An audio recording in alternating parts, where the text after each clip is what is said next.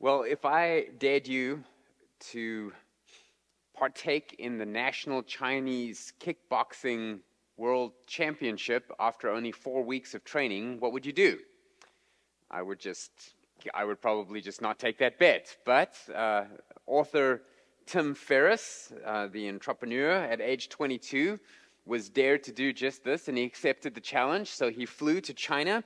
He ended up winning the gold medal. So after 4 weeks of training, he went and won the world championship in Chinese kickboxing. How did he do that? Well, you might think, did he have prodigious strength? Did he have above average aptitude in the martial arts? And the answer is no. He just knew how to read the fine print of the rules of the competition. And he found two loopholes, two technicalities in the rules which he exploited to his advantage. In his own words, he explains it. Using dehydration techniques, let me first explain that one of the rules is that for this competition, they weigh you the day before the competition, and then they assign you to a weight class, and then you fight people in your own weight class. In the States, with this type of thing, they weigh you the day of. But in China, they do it the day before. It makes more sense because then the next day, everybody can, gives the organizers a whole day to organize. But this is what he did. Using dehydration techniques commonly practiced by elite powerlifters and Olympic wrestlers, I lost 28 pounds in 18 hours. Weighed in at 165 pounds, and then hyperhydrated back to 193 pounds. It's hard to fight someone from 3 weight classes above you, poor little guys. Then the other technicality that he exploited was that if during a fighting bout in one round, if the person fell off the raised platform 3 times, he automatically forfeited. Well, now he's 3 weight classes heavier than the people that he's fighting, and so what he did is he just pushed them off the side 3 times and won every round that way. So he didn't have to kick, punch, block, wrestle, or anything. He just used his weight to shove people off the platform, and he said this, I decided to use this as my principal technique and push people off. As you might imagine, this did not make the judges the happiest Chinese I've ever seen. Well, the sneaky, shrewd Tim Ferriss is the national champion of China that year, but was he really the best kickboxer? And the answer is no. He used his shrewd tactics to accomplish something, but he didn't really have the game to do that. I mean, if he met one of these fighters in a dark alley, he'd be in trouble. Well, in the spiritual realm, Satan has power and shows his power off, but he's very shrewd in the way that he does it. His demons are sneaky, and they are shrewd in their opposition to God's kingdom, and so people fear them because of that power. They manipulate humans. They operate in ways that may appear very powerful and intimidating, but when Jesus comes on the scene, he's the one with the true power, and they are absolutely no match to him. And so we saw this last week. We saw Jesus casting a demon out of a man, but he left him in a particular state. And here Jesus will make the point that you're not safe from these demons unless you have the Holy Spirit as your personal bodyguard. So that's what we're going to look at tonight. Turn your Bibles to Luke chapter 11. Luke 11. If you remember, the man that we met last week was possessed by a demon. He was mute. Part of what demons can do is they can control your body, and the way this demon decided to manifest was to control his vocal cords and paralyze them, so this man couldn't speak. And of course, he was unsaved. That's why he had a demon in him. That's how he had a demon in him. And so when Jesus encounters this man, he casts the demon out with his power. The man's able to speak again. The people are marveling. But then remember, some of the Jewish leaders were like, how's this possible? We've already decided that he can't be somebody from God. And because of that presupposition, we're now faced with a miracle that only God can do. And so what they think is, well, you know who else could do this? Satan could do it. So he's casting out demons by the power of Satan. And Jesus just kind of reasoned with them, saying, that's a little silly. Why would Satan cast out Satan? House divided is going to fall. This doesn't make any sense. And also you're being inconsistent because you think and say that your Jewish exorcists are able to cast out demons. And so are they using Satan's power? You're just being inconsistent. So that's where we left it last week, because Jesus is now going to teach more about the state, even if without a demon in you, that doesn't mean your problems are over. So we'll pick it up in verse 18. Luke 11:18. And if Satan also is divided against himself, how will his kingdom stand? For you say that I cast out demons by Beelzebul. Remember, that's the word Lord of the Flies, a nickname they had for Satan. And if I cast out demons by Beelzebul, by whom do your sons cast them out? Therefore they will be your judges. But if it is by the finger of God that I cast the demons out, then the kingdom of God has come upon you. And remember, we looked at Exodus to show that that's what the magicians who were faking the power that Moses had told Pharaoh, that we can't fake this miracle. This one is from the finger of God. And so Jesus uses that exact same phrase to show how they use their fake magic in the same way the demons are. Okay, verse 21. Then Jesus says this, when a strong man, fully armed, guards his own palace, his goods, his property, are safe. But when one stronger than he attacks him and overcomes him, he takes away his armor in which he trusted and divides his spoil. Whoever is not with me is against me. Whoever does not gather with me scatters. When the unclean spirit has gone out of a person, it passes through the waterless places seeking rest, and finding none, it says, I'll return to my house from where I came. And when it comes, it finds the house swept and put in order. Then it goes and brings 7 other spirits more evil than itself, and they enter and dwell there. And the last state of that person is worse than the first.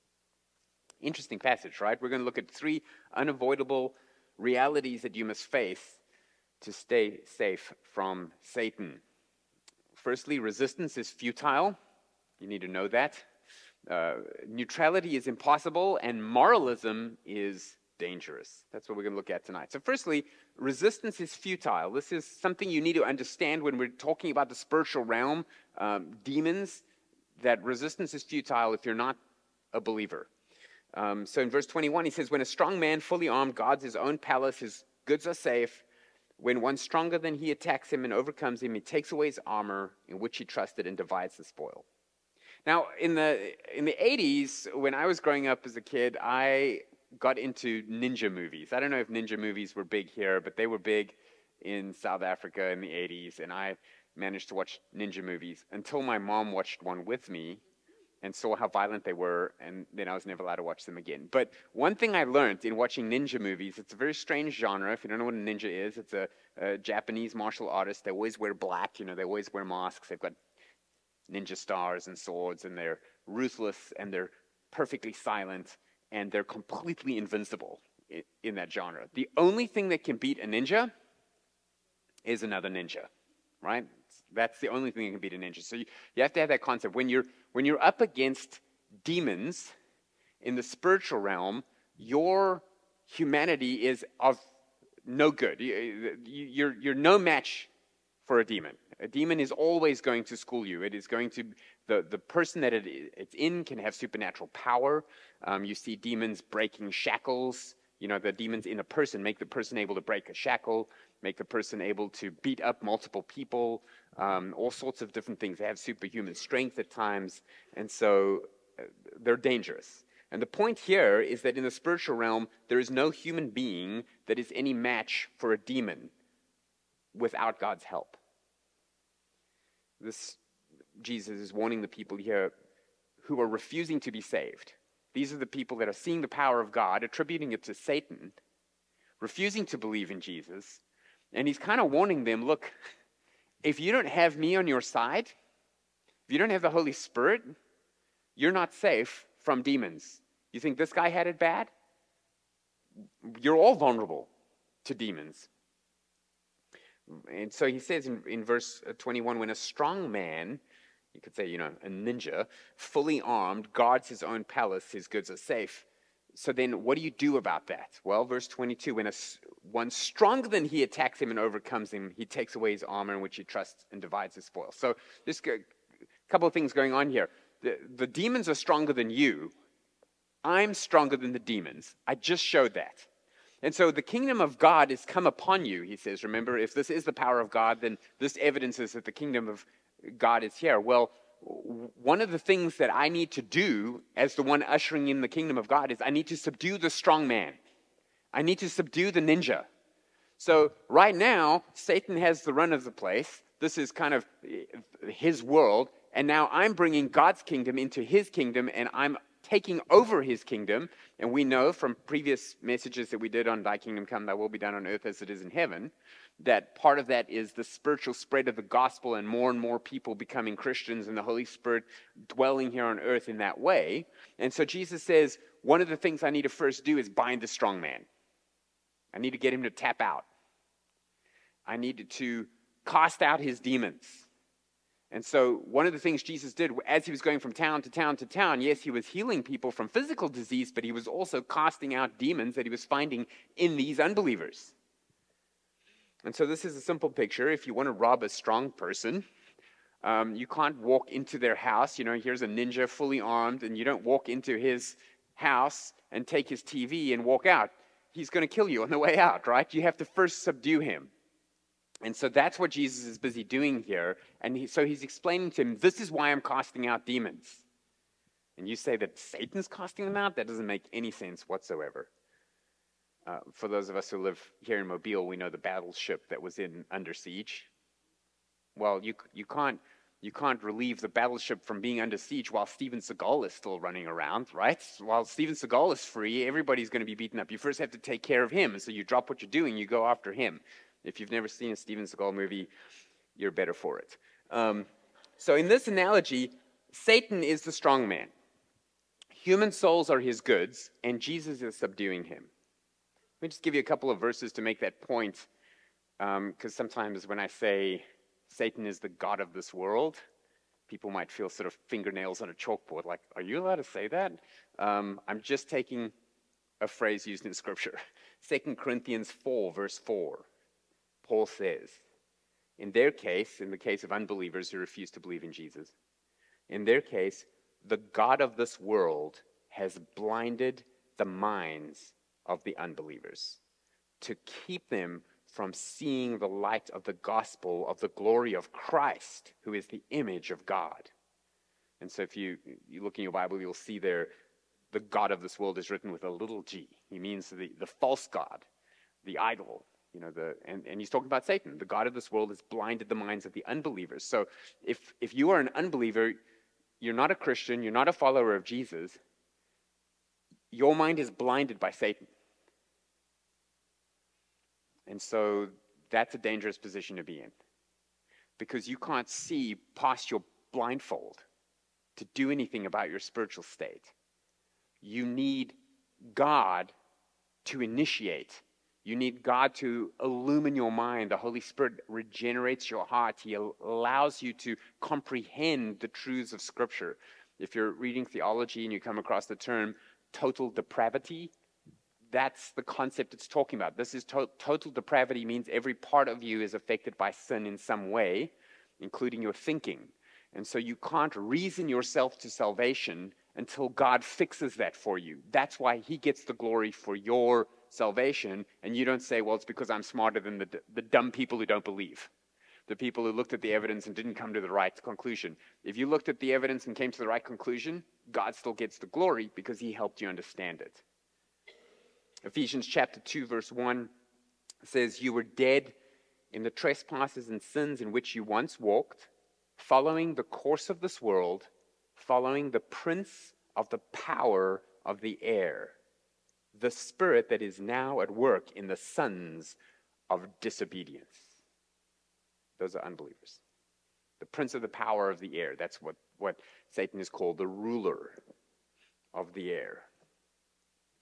So when you're unsaved, you can't understand the gospel. Satan's hold on you first needs to be broken, because you are his property. You are his goods. And his goods are safe until Jesus comes and subdues him and frees you from that, right? That's the imagery that's being used here. So resistance is futile. And the whole point here is that you need to place your faith in Jesus as the champion. You're not expected to stand up against Satan. You need a bodyguard to do it for you. Jesus is the strong one who does that for you. So that's our first point. Resistance is futile. Let's look at the next one. Neutrality is impossible. He goes on and says in verse 23, whoever is not with me is against me. Whoever does not gather with me scatters. In other words, if you're not actively working with Jesus to bring about the kingdom influence on earth through the spread of the gospel and the obedience to the king in your own life, if you're not actively doing that, you are by default his enemy. You are by default part of the problem. You're not gathering, you're scattering. That's an image of harvest. You know, you've got the workers that are gathering the fruit from the harvest. If you're not one of them, you're just in the way. You're just making their job harder. You're actually scattering. And so neutrality in this war is completely impossible. Now, you might not even realize it, but probably in your mind, you have categories of people. You've got the bad people. Bad people are, burglars, gangsters, drug dealers, rapists, murderers, bad people. And then you've got good people, Christians, people who spend their Wednesday night in church. Good job. And then you probably have a category for people that are like between those two, right? You've got the good people, people who are saved, who love Jesus. You've got the bad people who go around hurting and killing people. But then there's this large category of people that they're not Christians, but they're not bad people. Maybe you've got a pediatrician he loves children and he's so kind, he's such a great doctor. He's not a believer, but he's such a good person. You've got this colleague at work, and they're so sweet, and they're so generous, and they're so loving, and they're such a good friend and so loyal. Look, they don't believe in Jesus, but, they're not a burglar, gangster, drug dealer. They're just a nice person. And so you have these categories. The Dalai Lama. He's not a bad guy, right? Gandhi. Gandhi was a good guy. He's not a bad guy. The Jehovah's Witness lady that works with your mom. The Mormon couple on your bowling team. They're just kind people. Nice people. They're not Satanists. They're neutral. And Jesus says, wrong. There's only two categories. You're either for me or you're against me. You're working to spread the kingdom of God, or you're in the way and scattering and you're working for Satan. Those are the only two categories. It doesn't matter how nice the person is. It doesn't matter how sweet they are and how kind they are and how pleasant they are to be around and how moral they are.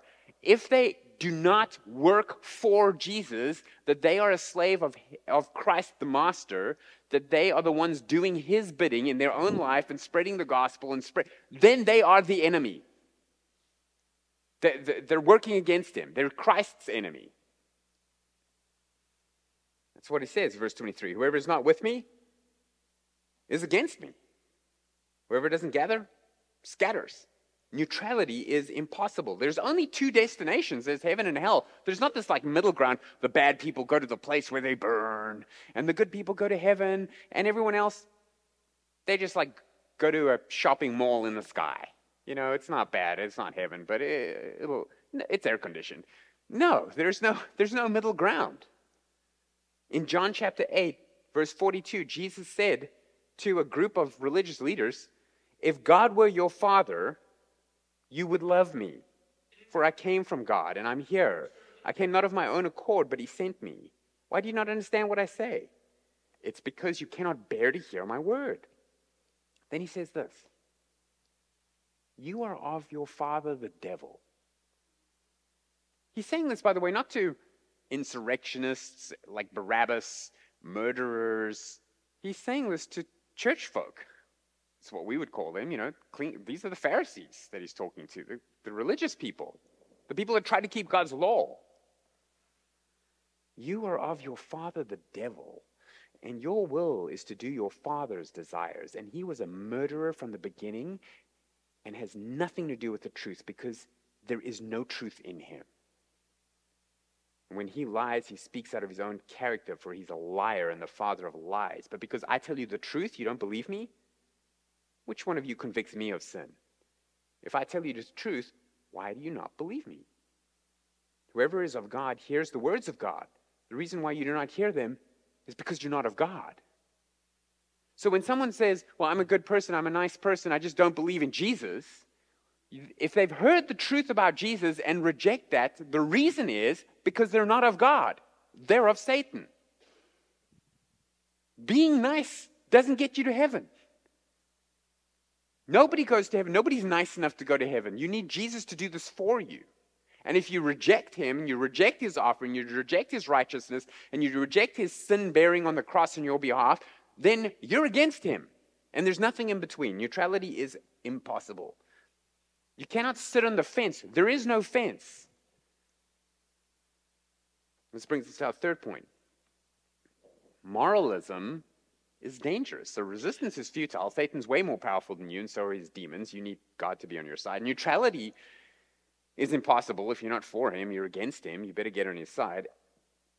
And moralism is dangerous. And what I mean by this, moralism is that whole idea that this is a good person because they have good morals.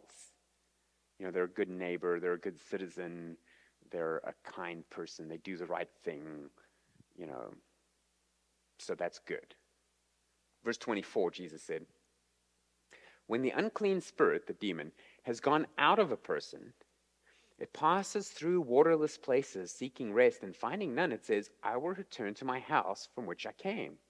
And when it comes, it finds the house swept and put in order.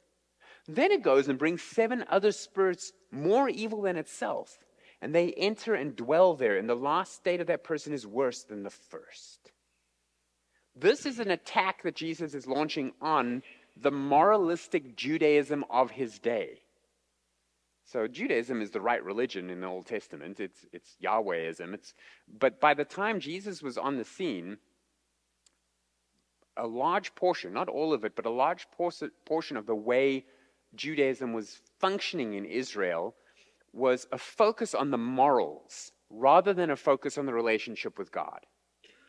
And so you were sinful if you looked sinful and seemed sinful, and if you could hide that sin, that was good.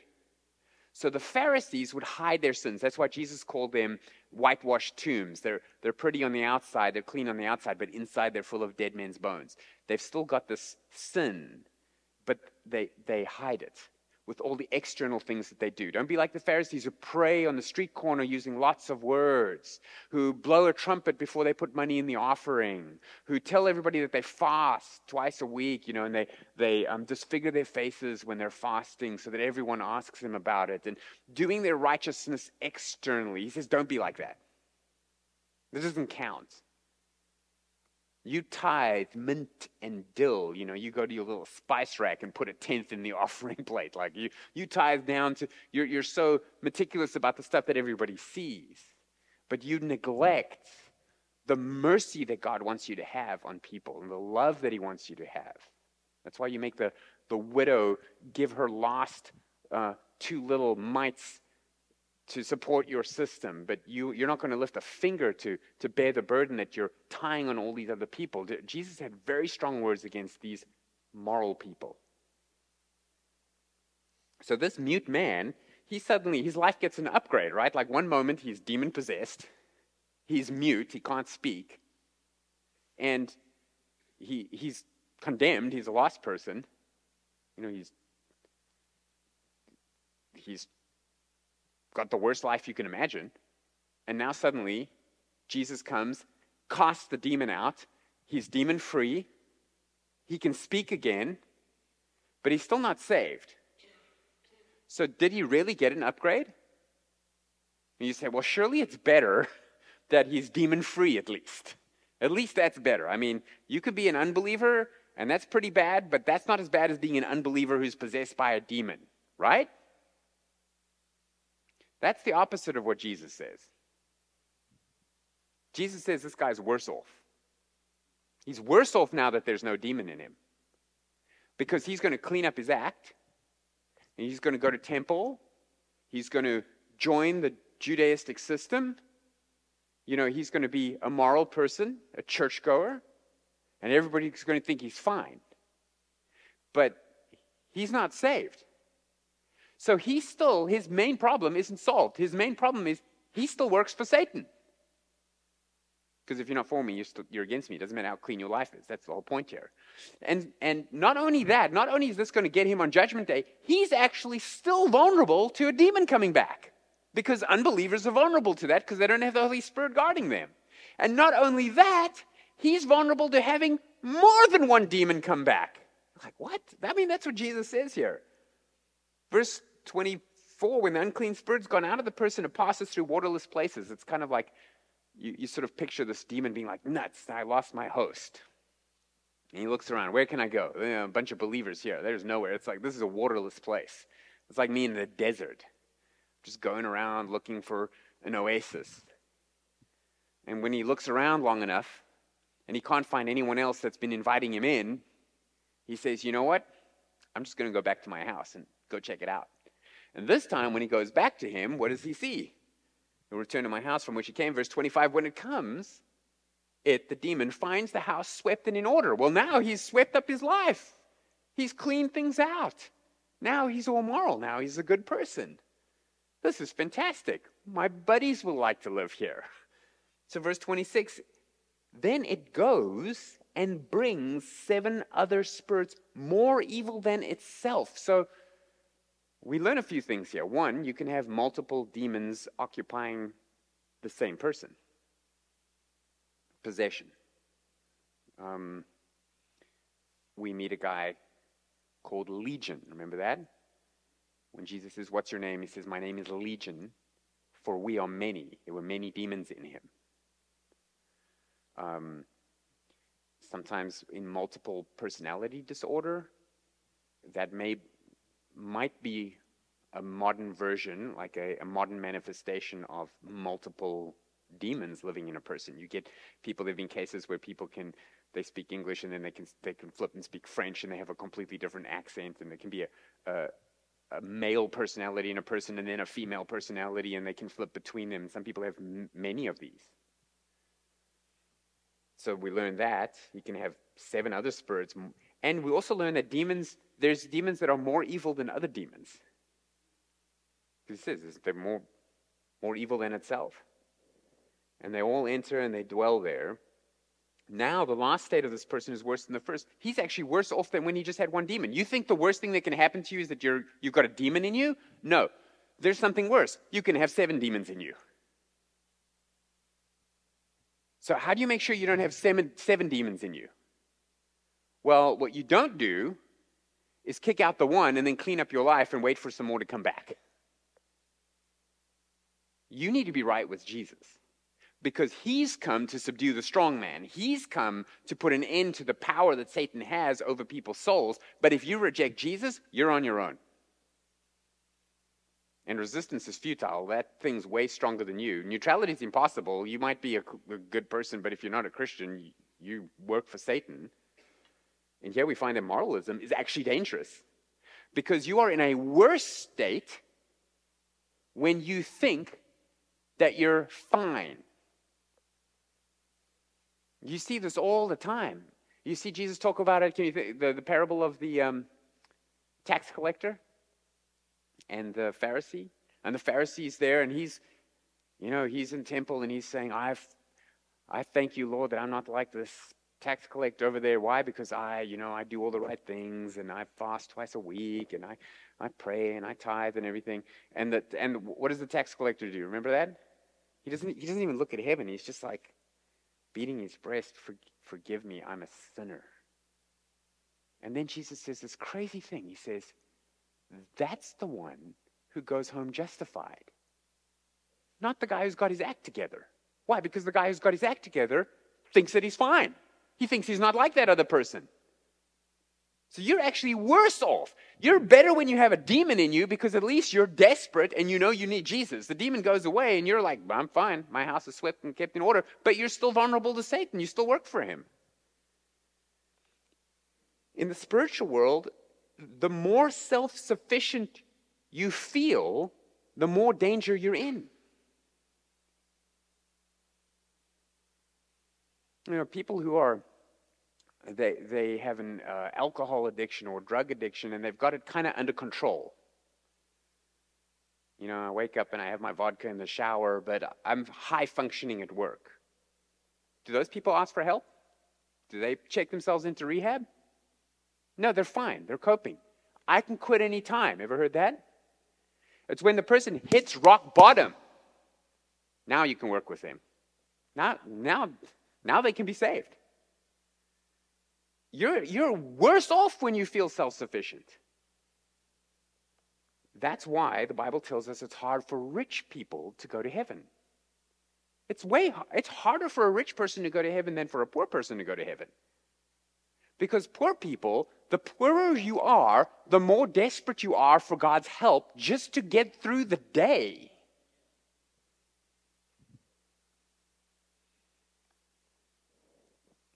And the only way to be safe from a ninja is to have a stronger ninja as your bodyguard. But if you feel like you're fine and you can take him, you're in trouble. And that's why it says the last state of that person is worse than the first.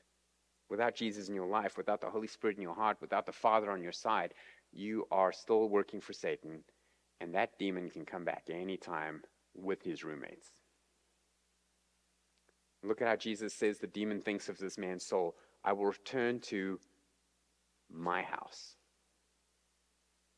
You see, unless you're owned by Jesus, who bought you with a price,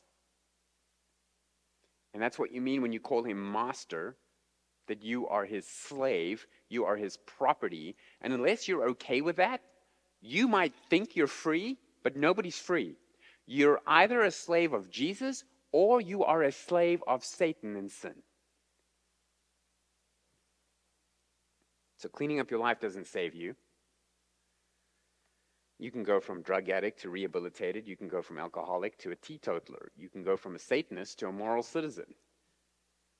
But if you aren't saved, you are Satan's property, and he can do what he wants with you anytime he wants.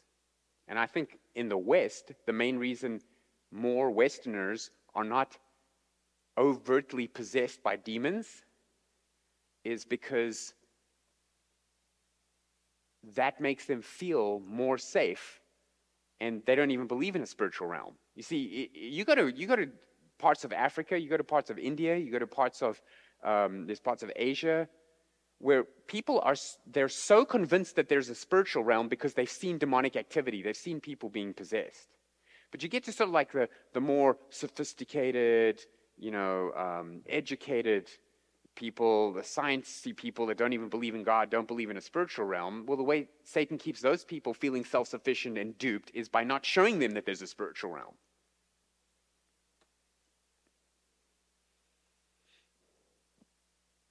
The house is swept and put in order. Moral lives are swept houses.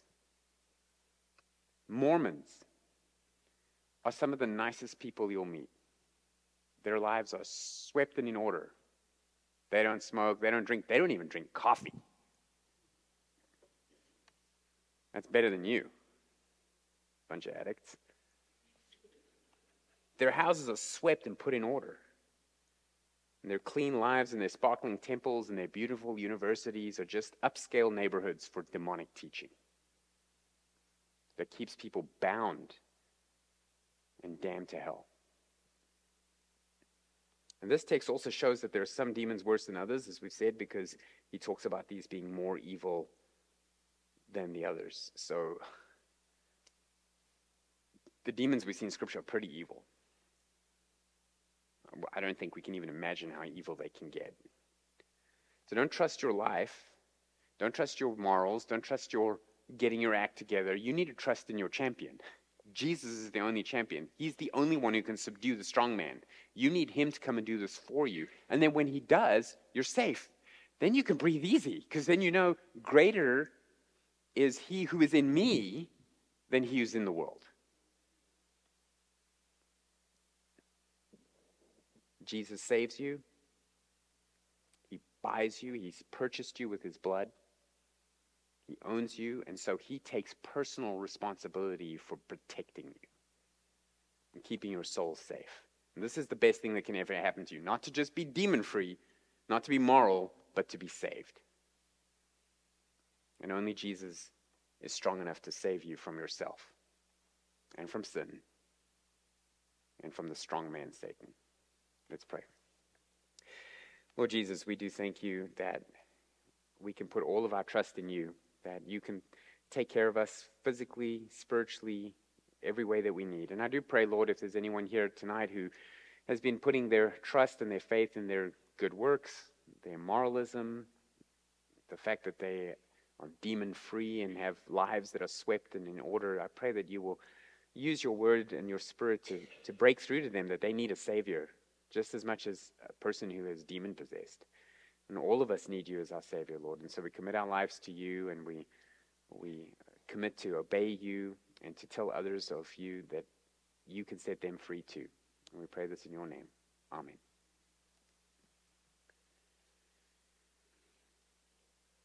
Okay, well, we got some time for Q&A. We got a lot of time for Q&A. Katie. Can you explain a little bit about blessings? So in Genesis, you see that Isaac was deceived by Jacob and Esau. Jacob deceived Isaac. Jacob Esau's blessing. Yeah. And then Esau wept aloud. And he said, I don't have any more blessing left in me. Right. I don't have any more blessings. That was a little confusing. But then you jump ahead to where Jacob blesses Manasseh and Ephraim, and he puts his hands crossed. And Joseph's like, no, don't do that. And then this one's the youngest, he's like, no, I'm going to do it this way. And then he gives a blessing. The blessings seem like, are they like prophetic? Yeah, it's a really good question. So just to repeat it, Katie's asking about blessings as you see them in the Old Testament, when a person blesses another person. Specifically, the examples she's using are when fathers bless their sons. They kind of pronounce a blessing over the person, and then those blessings are treated very, very seriously in the Old Testament. And the example she used is like, so Esau, remember, he's the older twin, and so he's supposed to get the major inheritance and the line of blessing that comes from God, and because he's the older one, but because of that little transaction he and Jacob had with the stew, he sold his birthright to Jacob. And so Rebecca,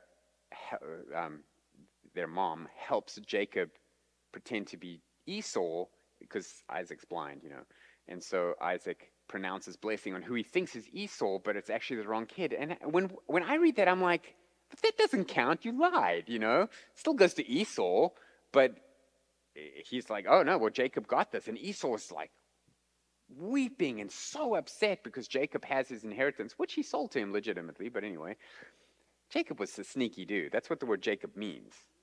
Sneaky dude in the Hebrew. Heel grabber. And he did. He grabbed that in it. His mom helped him. But the question is, how come then Isaac doesn't just give Esau a good blessing too?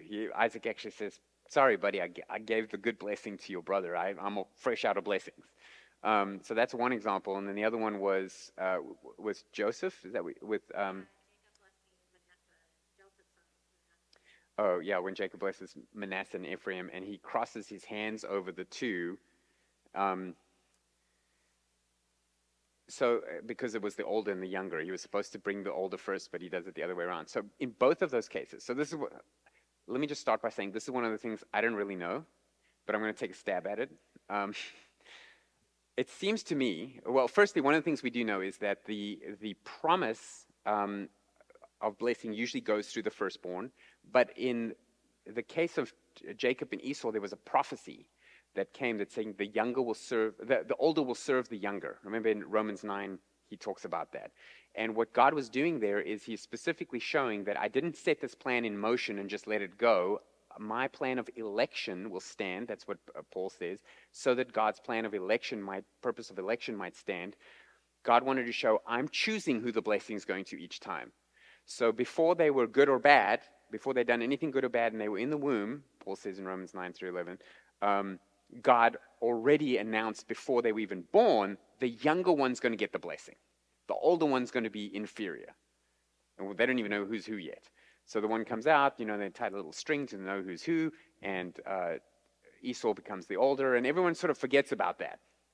But as it turned out in God's providence, Jacob ended up getting the blessing. That's why the whole nation is, where you go to the country today, you go to, who's the war between? Hamas and Israel. Who's Israel? Jacob. Yeah, God renamed him Israel. So Jacob was the chosen one, even though he was the second one. That's why the blessing had to go to him.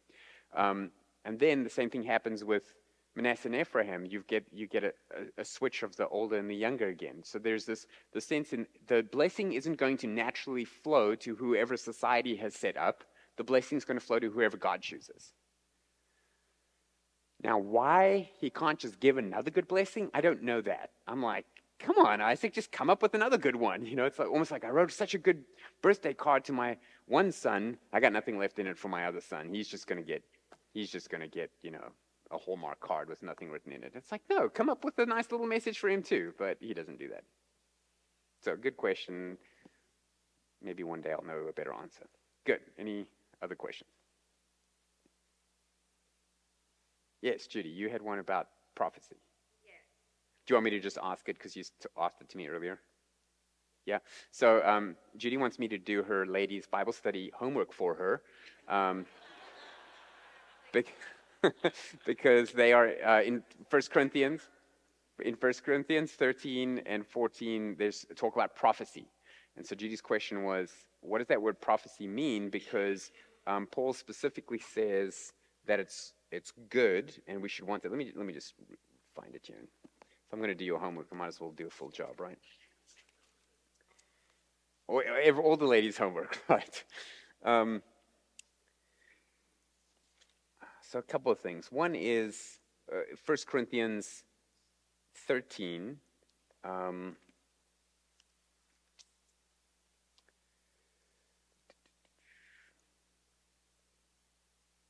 Where's the one in 1 Corinthians? Oh, yeah.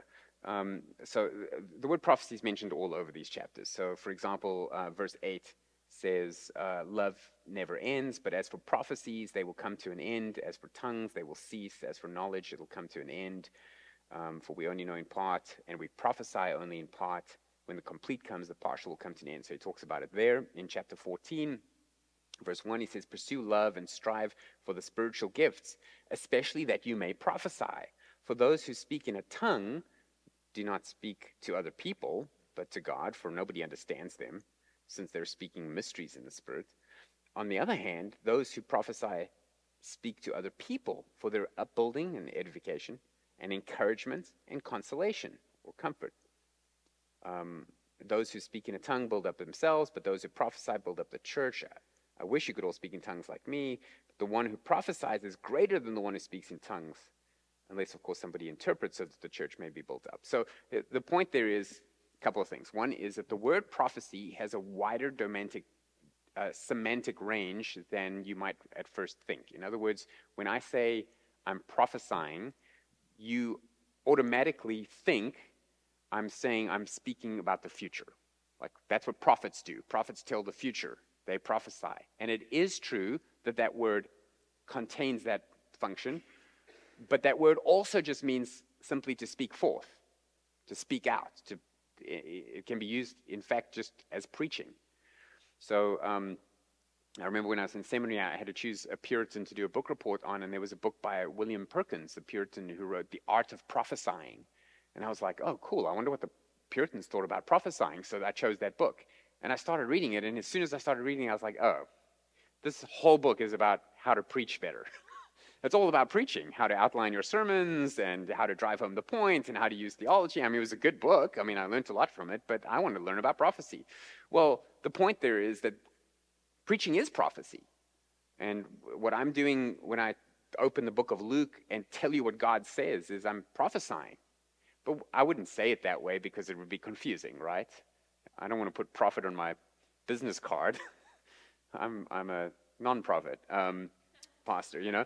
But actually the word prophecy can mean that as well. So what Paul's talking about here, honestly, it can be ambiguous. If you go to that passage looking for prophecy as a future foretelling, that's how you're going to interpret it. But think about what he says. His point is this, that there are spiritual gifts. And if you want this, these people wanted the gift of tongues, the gift of speaking in a foreign language. He says the problem with that is, okay, great, now you can speak, Xhosa.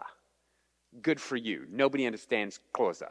Nobody's going to grow. Nobody's going to understand anything. Rather, if you want a spiritual gift, you should want the gift of prophecy, of speaking forth the word of God, of being able to build people up and to comfort them and to encourage them. That's a great gift to want because it's actually going to benefit the church. You want to just speak a foreign language? It's of no use. Unless, of course, there's someone interpreting, he says. If someone else can speak the language, then they can interpret it. Then other people can be built. Otherwise, you're just what? You're praying in Xhosa to God, and God can understand you, and it's all about you, and you just want to just pray in your own language. God can understand you in your own language. Just pray in your own language.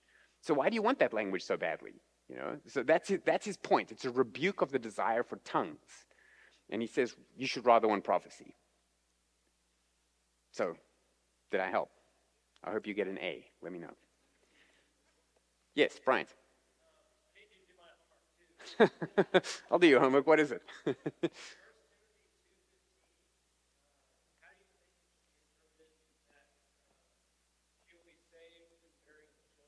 my goodness.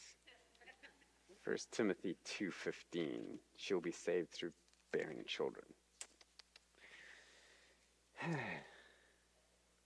Give me the easy ones tonight. Okay, so the point there starts in verse 12. It says, so this is 2 Timothy 2, verse 12. I permit no woman, well, let's start in verse 11. Let's start in verse 10. So she's to have good works, as is proper for women who profess the reverence of God. Let a woman learn, this is in a church environment, let a woman learn in silence, with full submission. I permit no woman to teach or to have authority over a man. She's to keep silent. Why? For Adam was formed first and then Eve. So this is a creation structure issue. Adam wasn't deceived, but the woman was deceived and became a transgressor. Yet she will be saved through childbearing, provided they continue in the faith and love and holiness with modesty. Okay, so it's a difficult passage to interpret. You always start with what it doesn't mean. What it doesn't mean is that women will be saved by having children, and if they don't have children, they don't get saved. Okay, it doesn't mean that. This is not a verse against birth control either, by the way. There's a funny story of MacArthur teaching this thing in Russia. There was a question in Russia, and when he said that, you don't have to keep having children to stay saved, all the wives looked at their husbands like, you had to get that verse wrong of all the verses? Because they all had 12 kids or whatever. So there's a couple of different views on this, and when I preach through it, I'll go through it in more detail. But just basically, it could mean that Eve became part of the salvation of the human race came because she produced the seed that became the Messiah. And so, yes, she messed things up by taking the fruit and giving it to Adam, but she's also the vessel by which the salvation came, because God says to her, it's through your seed that the serpent's going to be crushed. So that's a pretty good view. The other view is just that her role in the church is not to be, so a woman's role in the church is not to be one of holding authority over men, and in that way, changing the world by teaching men, but rather she teaches her own children. So she has children, and her influence on society is going to be through her children, providing that they grow up as believers. If she's not raising them as believers, then she's not even doing that. So in that sense, she's being saved, not personally, but her Eve's reputation, the woman of the reputation as the one that got deceived and messed things up, is being reversed or being saved or being made whole or being healed. That word can mean all of those things, by her influence in society through raising her kids to be believers. So those are kind of the two main views. And I'll pick a view when I preach through that book. So you'll probably get like a B for that, because you don't have a view, but good. Yes, Nadia.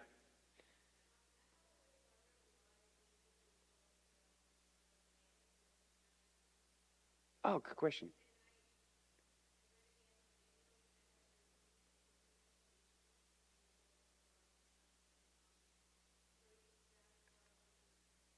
Yeah, great question. So Nadia's question is, why does Jesus frequently call himself the Son of Man when he's the Son of God? You would think that that's what he wants to emphasize.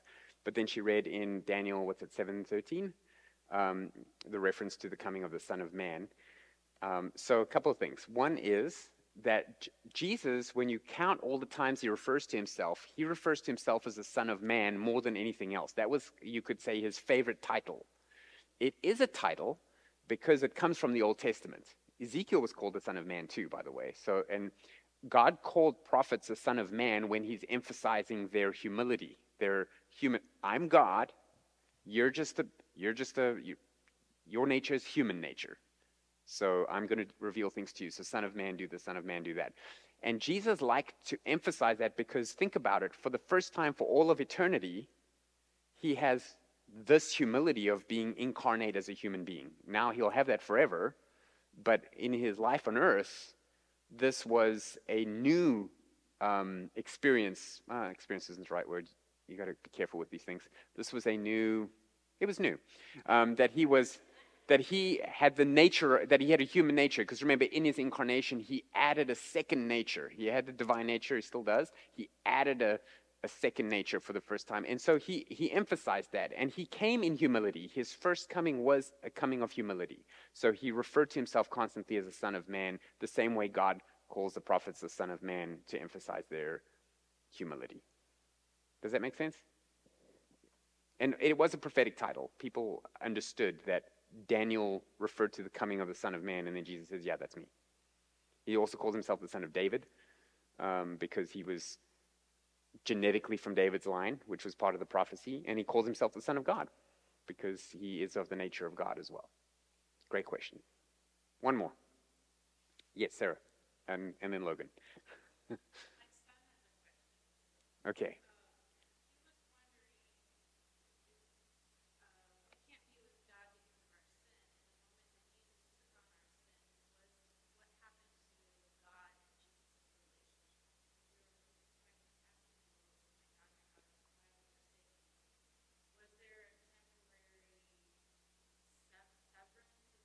Yeah, how old is your kid? Yeah, that's a great question for a 10-year-old. Okay, so the question, just to restate it, is because God is too holy to look on our sin, that's what causes the separation between us and God. But when Satan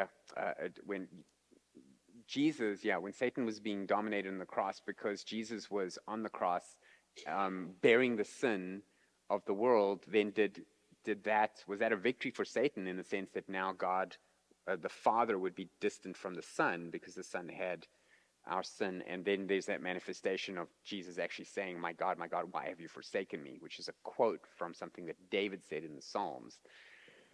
So no, there was not an actual separation between the Father and the Son because there's never a separation in the Trinity in that sense.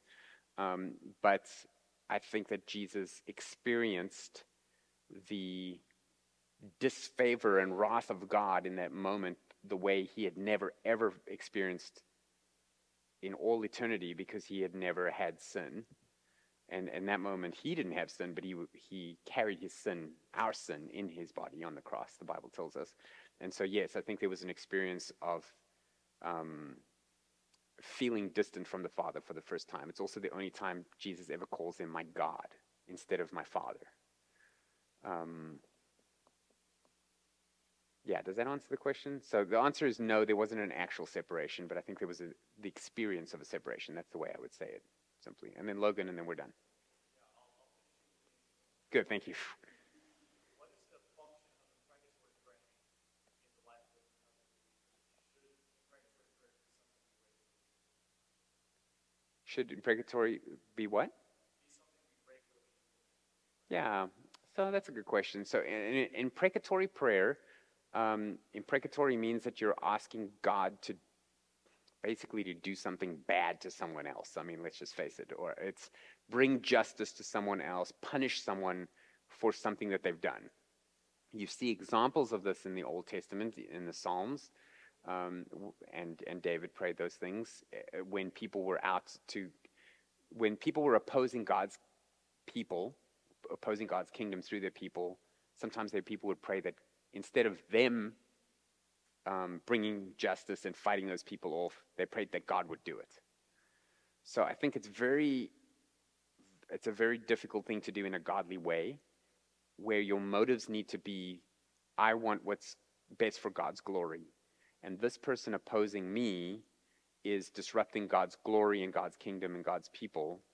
And so I want God to take that person out, or to teach them a lesson, or make them stop doing it for the sake of his glory and his people, and kind of remove myself from it. If somebody's out to get me, I'm not going to hurt them. But God, I want you to make this stop, and I want you to give this person what they deserve so that I don't have to do it. And so your question is, what is that role in the life of a New Testament? Is something we should regularly pray. I don't think we should regularly pray that, but I think it's possible. And I base that on the fact that if you look at the examples of prayers in the New Testament, they don't show up a lot, but they do show up. Paul calls out to God to bring justice to certain situations. I can't think off the top of my head now, but it's like, is it Hymenaeus and Philetus? Yeah, and Alexander the coppersmith. And, he says things like, the Lord will repay, or may the Lord repay this person.